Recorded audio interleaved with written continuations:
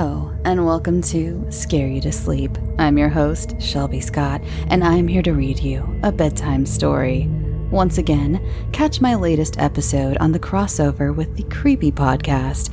This week's entry, Dear Jeffrey, was inspired a bit by Practical Magic, one of my favorite movies. I hope you enjoy it. Next week will be my last episode on Creepy, and they're all original stories of mine. I try to keep them very eclectic as well, including next week's. So this week I have for you a story by Scott Urgula. Hudson Valley, New York native Scott Urgula has spent years honing his craft as a singer-songwriter, and I will link to Scott's music in the show notes. Please check it out. Urgula was intrigued with tales of the supernatural, folklore, and urban legends from a young age. He recalls discovering the Scary Stories to Tell in the Dark series written by Alvin Schwartz in grade school and becoming an instant fan of the horror genre. This is Scott's first stab at weaving his own tale of terror. This week, Scott has for us The Oak Hill Exchange.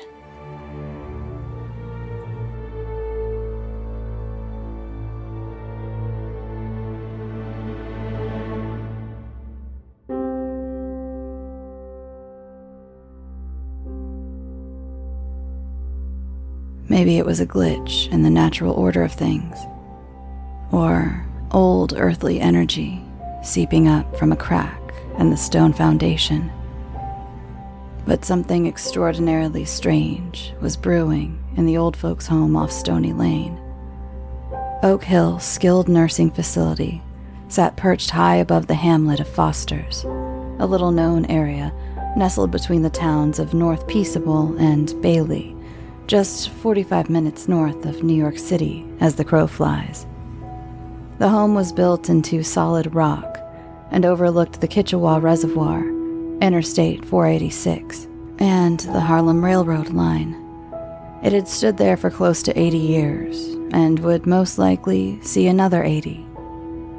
Oak Hill was the kind of place you would miss if you blinked while passing, unless you had reason to look further. It served as the final home of countless individuals spiraling through their so-called American golden years. There was joy on the hill, celebrations, entertainment, and daily activities to engage in. But there was also great sadness due to the inevitable destination that each of its occupants faced in their near futures. Not that anyone spoke openly about it, but the idea crouched in the backdrop, like a lingering, unwelcomed guest. Millie Baker had worked at Oak Hill as a recreation aide for the better part of 15 years.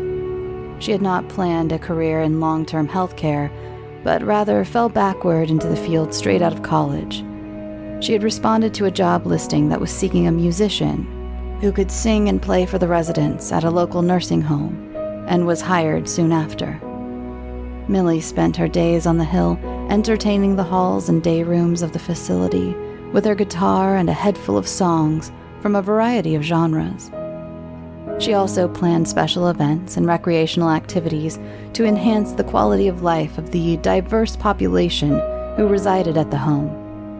Millie, or Mills, as everyone called her, loved the residents she worked with, and many of them viewed her as a surrogate granddaughter. These relationships also filled a void for Millie, as she never had the opportunity to meet any of her grandparents. It was truly a meaningful give-and-take relationship. They were all in it together, up on that hill day to day, making the most of what life had dealt them, as the rest of the outside world went on beating at a steady pace. Over the past few weeks, there had been a series of subtle yet odd disturbances that seemed to plague Oak Hills and the surrounding area. On October 4th, there had been reports of a minor 2.2 magnitude earthquake that hit Foster's. The quake was not widely felt, leaving many people in the area asking if others had experienced an off-balance sensation during the occurrence. Mills had been working at the time, and felt a small rumble that slightly shook the walls of the facility. It only lasted a few seconds, but was jarring and left her feeling uneasy. Then, there was the water. In mid-October, nursing and kitchen staff had reported brown, dirty water flowing from the faucets and showers during food prep and resident bathing. A thorough investigation of the plumbing was conducted, and the water department was notified, but the root of the issue was never determined and ended up resolving itself.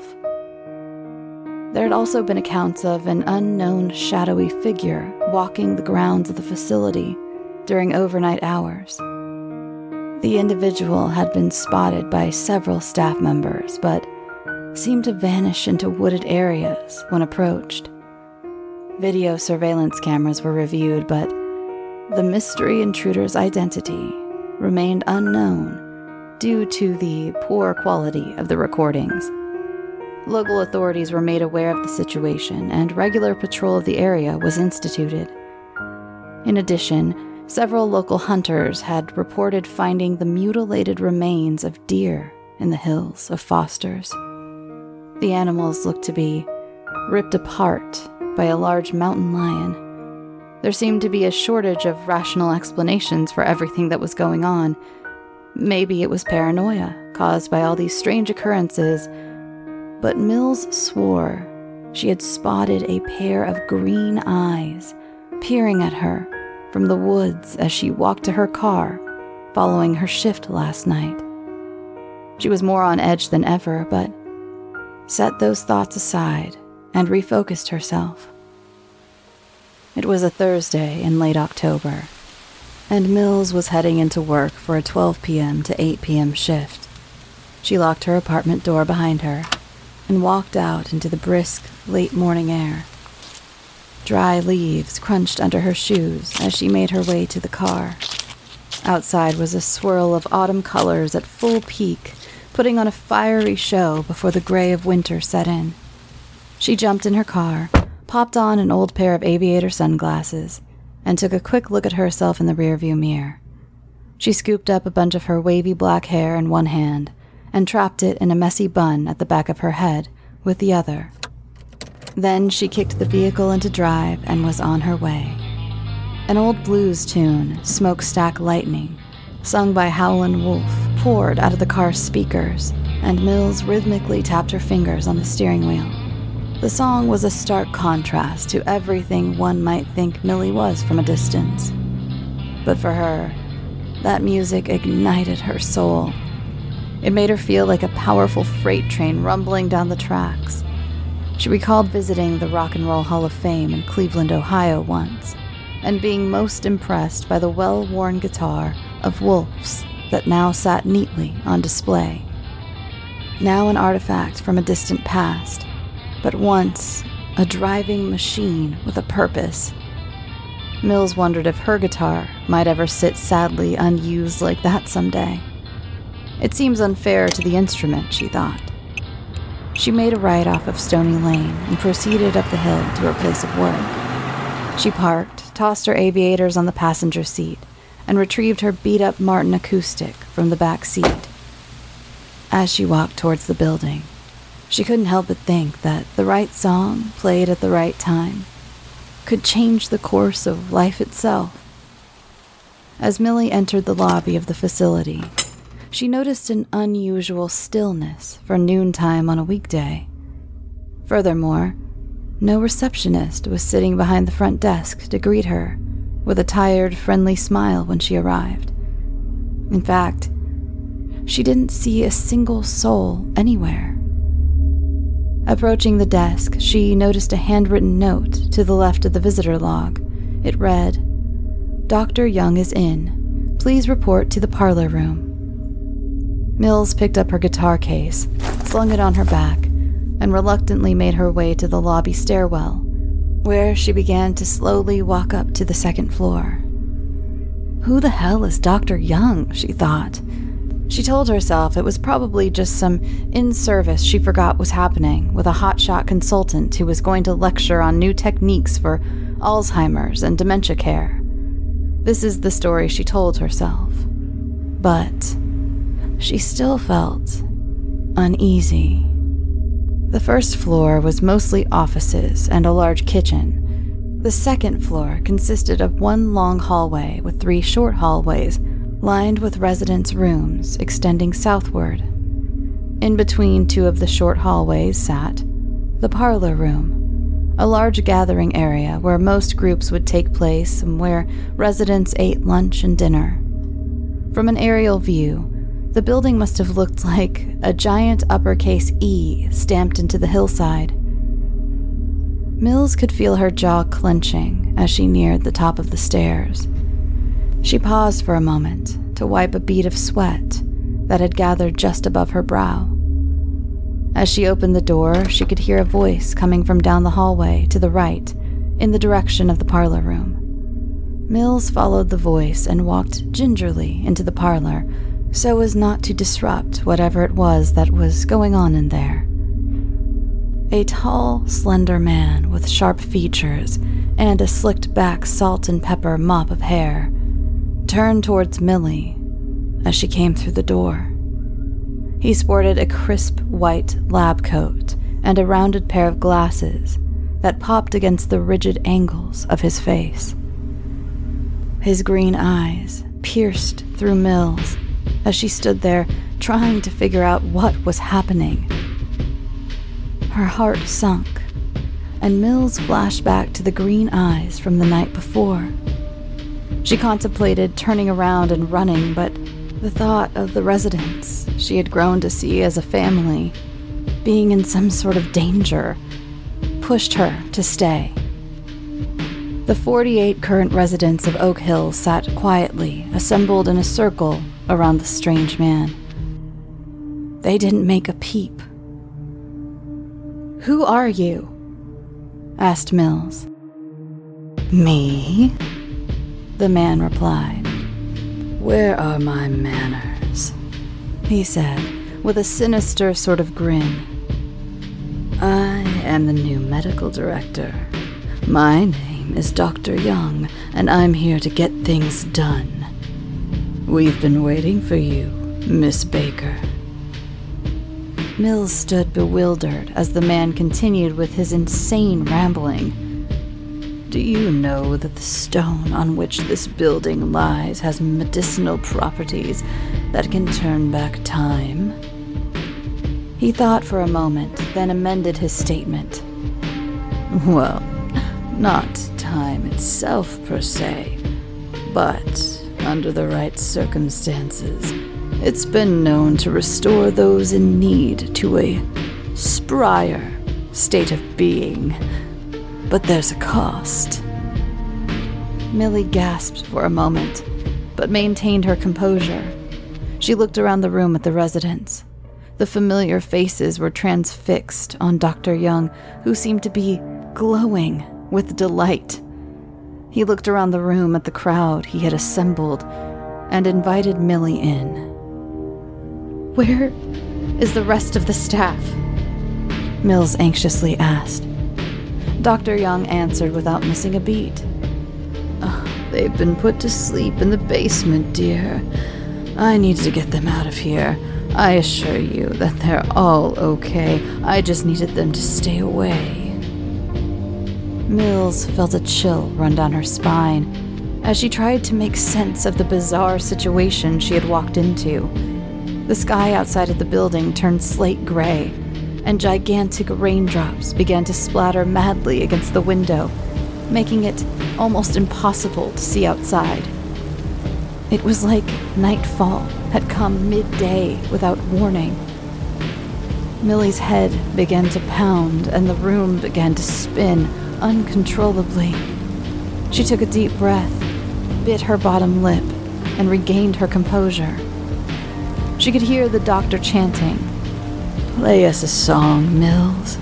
It won't be long, Mills. There's always a cost, Mills. Not all is lost, Mills." Over and over again. Millie once again felt the urge to turn and run. But instead, she found herself drifting closer to the center of the resident-lined circle. where the doctor stood. It was as though she was being pulled along by an invisible thread that was fastened to her entire being. She could feel the weight of her guitar strap dig painfully into her shoulder, but she couldn't move. She saw the eyes of the residents stare with a hypnotic gaze as she drifted forward. Before she knew it, she was standing face to face with the man. On a closer look, she began to doubt that the doctor was a man at all. His skin had the texture of an old latex costume mask that had been left out in the sun to fade and weather. His scalp line and around his eyes, nostrils, and mouth looked to be peeling away and rotting right off his face, and he emitted a putrid sulfur smell that made Mills' stomach turn. His wide green eyes were glowing wildly. In disbelief, it dawned on her what the doctor truly was. You're a demon!"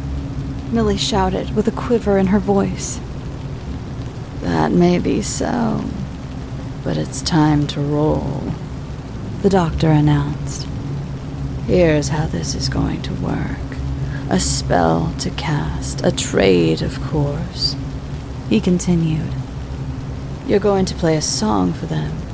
It must be done by kin or friend.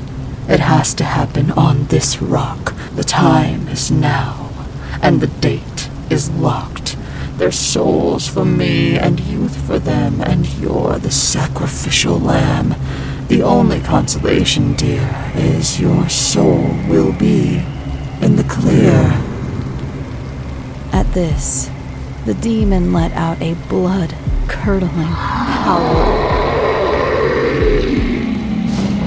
Millie set down her case and uncontrollably took her guitar out and tuned it. The demon had his hold on her, and she was unable to break away.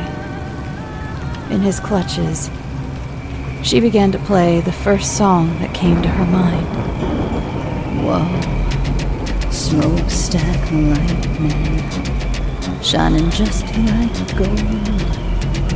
She sang and played with all the passion and drive she could muster. She played like a fierce freight train rumbling down the tracks, ready to derail at any moment. The demon grinned with delight and began to chant in Latin. It drew a dagger from its white lab coat and held it above its head. Mills sang on. The demon continued with the incantation and looked up at the jagged object, readying itself for what would come next. At that moment, Mills caught something out of the corner of her eye that sent a jolt of clarity to her brain. It was a silver crucifix, sitting on top of the rolling altar used by visiting priests from St. Mary's during Sunday Mass. Her mere awareness of the holy item broke her mental focus free from the demon's spell. There and then, she decided to adjust the contract, interrupting the ceremony. She would offer her soul for the safety of the residents in the room, asking for nothing in return. Mills cried out as the dagger came soaring towards her heart. "I sacrifice my soul to trade and cast you, demon, far away!" Now, she was in control. Somewhere down the hill, a train whistle blew, sealing the deal. The knife pierced Mills's chest, and before the demon knew what had happened, she fell to the floor, her guitar landing right beside her. The demon screamed in mournful fury as he picked up Mills's body and captured her soul by taking a deep, wheezing breath inward. He had captured Mills's soul, but not the residents. With that, both he and Mills dissolved into thin air, leaving no bodily trace behind.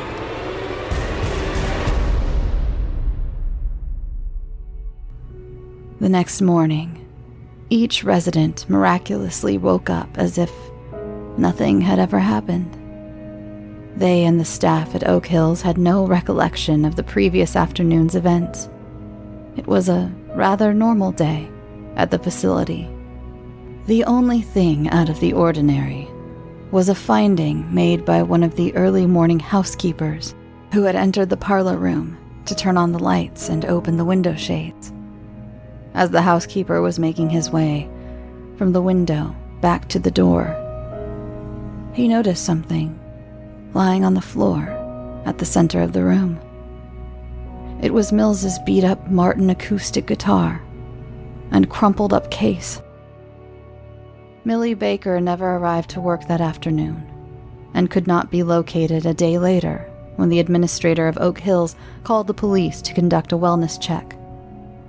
After weeks of investigation, it was deemed that there was no foul play involved in Millie Baker's disappearance. It was as if she had vanished into thin air. The residents and staff at Oak Hills mourned the loss of Mills. The place was just not the same without her. It was suggested by several staff and residents that there be something dedicated at the facility in Mills's memory. After close consideration, it was decided that her guitar would be placed in a glass case and put on display in the lobby at Oak Hills with a plaque reading, "In loving memory of Millie Mills Baker. A beautiful soul, so full of song and light." And there, her six-string sat, now an artifact from a distant past, but once a driving machine with a purpose.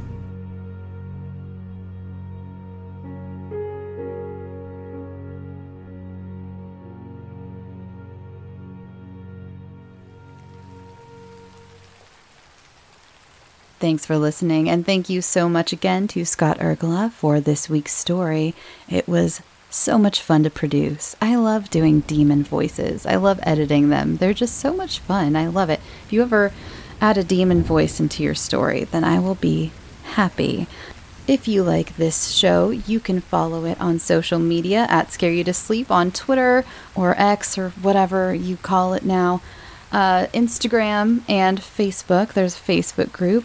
And also, you can get the show ad-free on Patreon for as little as $1 a month. Just go to patreon.com/scareyoutosleep. And for, again, as little as $1 a month, you can get the show ad-free. Starting at $3 and up, you get bonus episodes. And if you'd like your story to be turned into this thing that I do, then send it to scareyoutosleep@gmail.com to be considered. There's also a new episode of my other show, Historic Hangouts, out right now. And if you go to Instagram or Twitter or Facebook, I put a little clip on there just as a little sneak peek as to what you're getting into, because it's very, very different than this show. It's a comedy, or at least I think it's a comedy. I think it's funny, but it's a history podcast that I do with my husband, and we talk about historic hangouts and all the cool, sexy people that hung out in them. So go check that out. Our latest episode is on Lafitte's Blacksmith Shop and Bar in New Orleans. And if you're new to the show and probably coming from Creepy, I've had so many kind, amazing people come over from the Creepy podcast. I'll never be able to thank John enough. I'm going to have to send John Grills a fruit basket or something, because you've all been so kind and polite. I've gotten so many messages like telling me you've come over from Creepy, and I love stuff like that. It just makes me so happy. It's like you're so excited that you found my show, that you want to introduce yourself, and I love that. I love when you introduce yourselves to me. And so, yeah, I just wanted to point out that, yes, I do, even on this show, read all of my stories.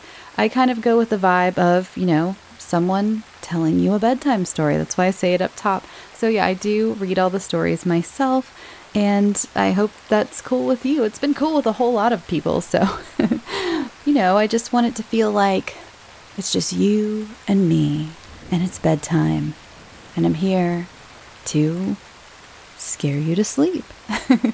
I also, at the end of every episode, do a little thing called a ramble. Other than my guided nightmares, I don't do them at the end of guided nightmares. Guided nightmares are just encompassed into what they are, just a guided meditation where you die at the end, and I take you through something horrifying. And I've heard a few of you actually had nightmares after them, and a few of you said you had really good dreams after them. So it's a gamble. It's a lot of fun. I love doing them. So if you're new here, check out the guided nightmares if you're into the sort of guided meditation ASMR type thing. It's not full ASMR, but it's a guided meditation. And if you dare, go check one out. I have a few that are put into collections called an omnibus, and they're just huge chunks of 2.5 hours worth of several of them in a row. But I also have them individually, and I think if you're on Spotify, quite a few of your fellow listeners have made playlists full of just guided nightmares, which is so cool. I've been discovering that you guys are making playlists of my show of favorite episodes, or just the guided nightmares, or just the ones that I wrote, and it's really flattering. And I think that's really, really cool that you're going out of your way to do that. It just makes me feel special. It makes me feel special.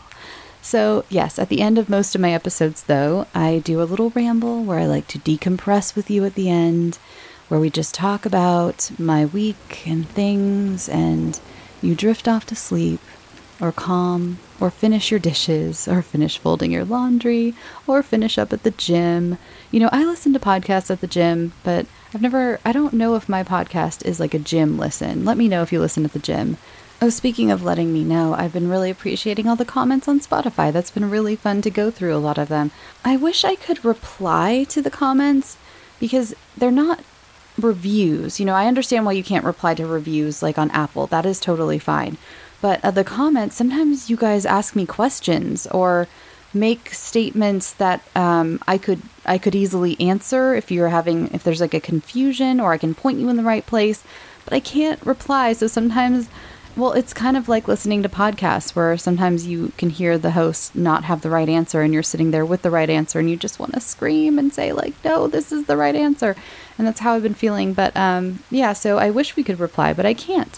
But I really appreciate all of your comments. They've been great. And I also, if you've been leaving comments about my episodes on Creepy, I've been checking those out too. Pacific Obadiah, who is over at Creepy as well, who helps edit and things, is a producer of Creepy, has told me to go check them out. And they were right. They're so kind, and they're just really cool to see. What are you guys doing this weekend? It's already late on Friday. I'm so sorry. I really am getting a little overworked a little bit. I had a pretty busy week. There's stuff I can't get into just for privacy reasons, but I had a lot of personal things this week. Not bad or anything. It's just there was a lot this week, and I plus the 2 episodes per week, one for Creepy, one for here, so I'm a little bit tired, and so that's why this episode's a little shorter as well. I'm running out of steam a little bit, but don't worry, I'm not burning out yet, just getting a little tired. So no worries. But I'm going to see Poltergeist at the Hollywood Forever Cemetery tomorrow, and I'm so excited. Are any of you going to be there? Because if you are, feel free to say hi. And I love going to that cemetery. I just love it. I did a video of it. It's on YouTube. It's not great. Is it on YouTube or is it just on Patreon? I can't remember. It might just be on Patreon, but it's I uploaded to YouTube with a private link. I can't remember if it's available to everyone, but if it's not, it's on if you can't find it, it's on Patreon. But I did a video going there and showing you some of the more famous, tombstones and things, and some of the celebrities, or there's a lot of celebrities there. But I love going to that cemetery, so I'm really excited to watch Poltergeist there and pack a little picnic and just have fun. So I hope you're all having a great weekend, and alright, I'm going to go. I just started the game, The Return of the Obra Dinn.